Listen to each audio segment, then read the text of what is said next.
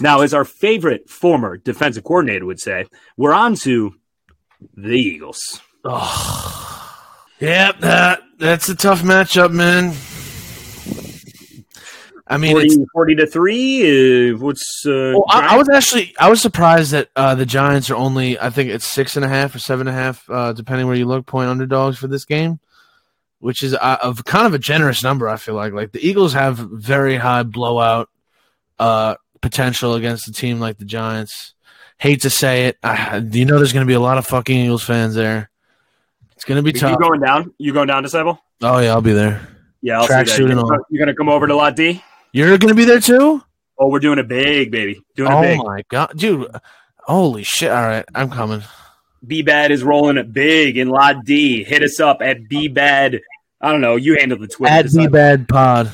That's the one. I know it. Come on down and join us. That might be the best part of the night. But by the transitive property of the NFL, the Washington Commanders beat the Philadelphia Eagles. The Giants tied the Washington Commanders. So, ipso facto, we got a chance.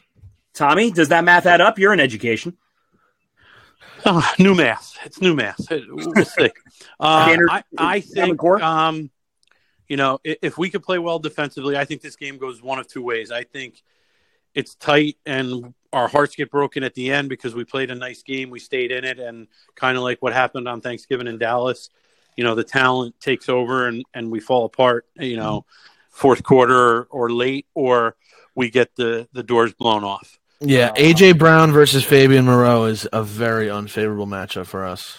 Devontae Smith against whoever we pick up off the street is also not McLeod. It's probably going to be McLeod, right? The Eagles, and Hurts, really hasn't had a bad game all year. You hope for a clunker, but I don't think it happens. I think that it's going to be a tough day in East Rutherford, New Jersey on Sunday.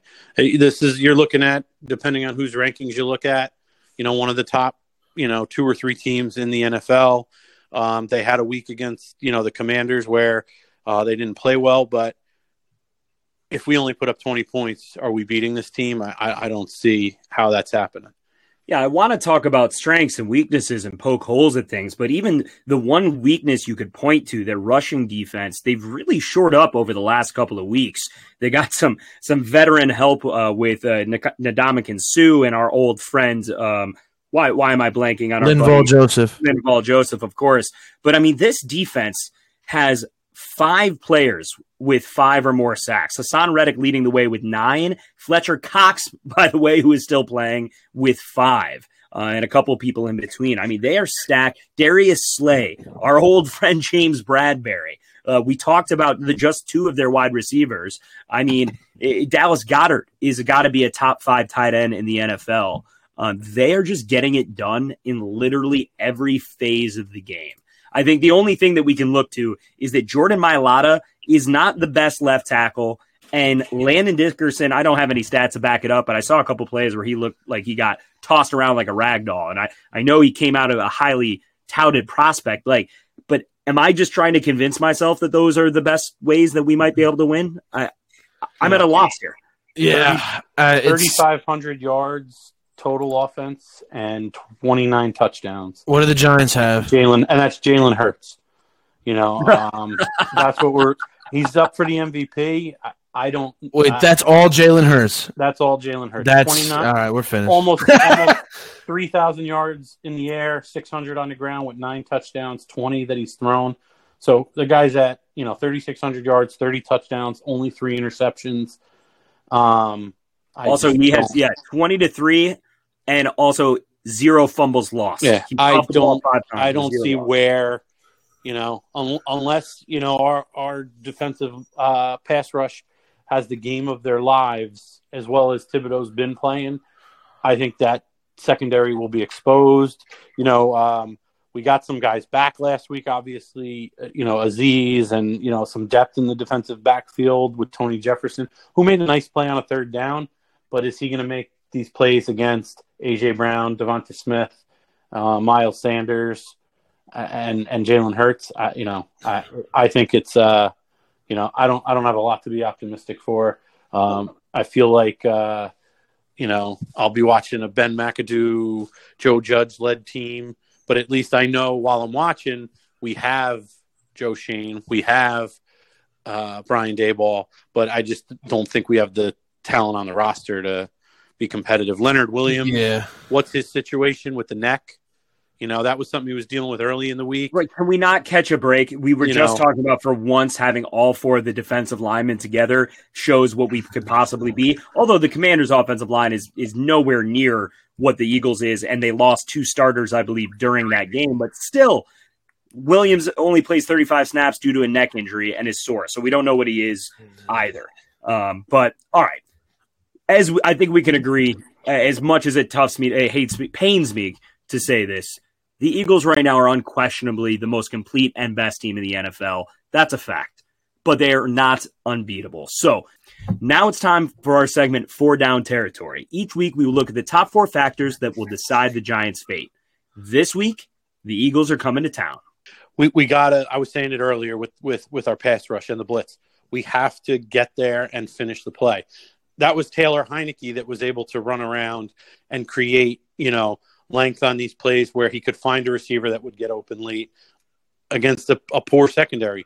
You're going to give Jalen Hurts, who's up for the MVP right now, has phenomenal numbers, extra time to get rid of the football. If we don't get to him, I don't see a way that we can be successful on Sunday. So Azeez, Jimenez, and Kayvon Thibodeau, we have to get to the pass rush. We have to get to the quarterback with the pass rush. Hopefully, Wink can draw up some schemes where the defensive backs are coming in. We saw him do that on Sunday, where guys are showing, they're dropping back, create some confusion, but we have to finish the play. Oh, yeah. I wish I had a count for how many times we were just seconds away from, finishing them off. The pass rush, I think it's all about that. I think it makes the secondary look a lot better, puts a nice shine on a poor position group.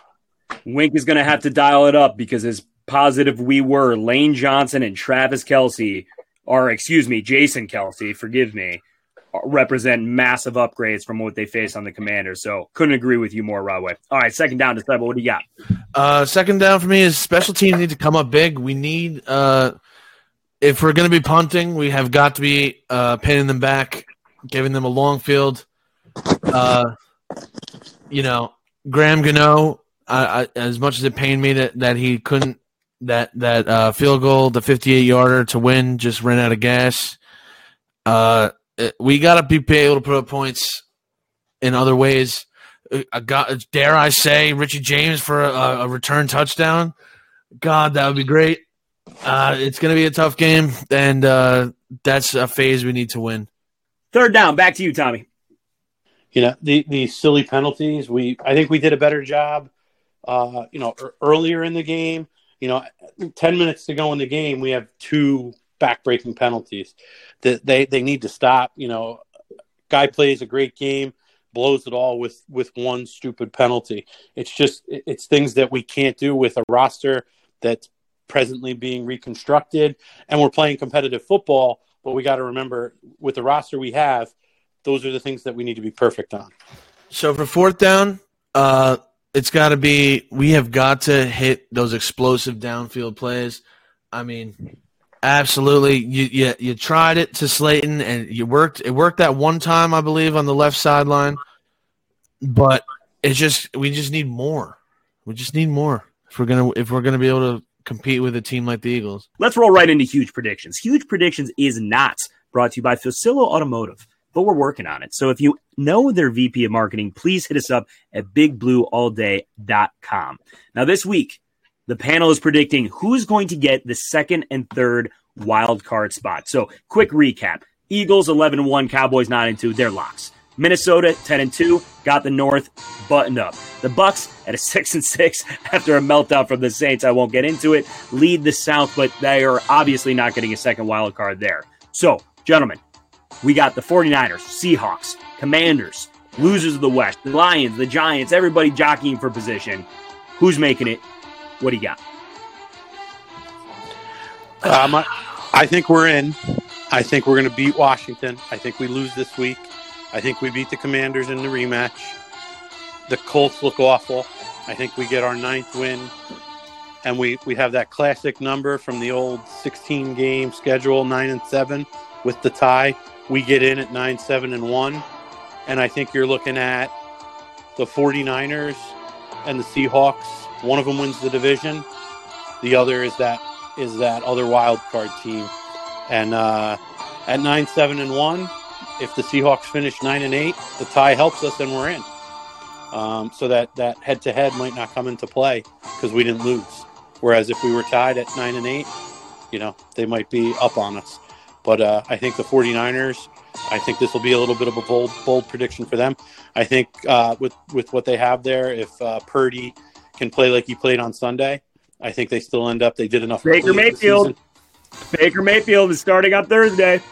That's insane that he just got picked up today and he's already going to be starting Thursday. Like, talk about a short week, short turnaround. And talk about sticking it to your division rival, the Rams, going out and putting in the claim, knowing that the San Francisco 49ers probably claim him. Oh, of course. You have to do it. You got to be petty towards each other in the division. I'm going to have to agree with Rahway here. I mean, is it crazy? I hate to be this guy. I really, really hate to be this guy. But is it crazy for us to hope that the Eagles lock up the 1 seed and rest their starter the last week of the year?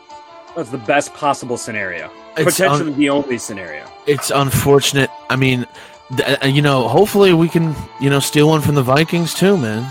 I think that gives us a little wiggle room. However, I think these teams are now starting to lean more towards playing some starters, especially if they have that bye and they know they have the last week off.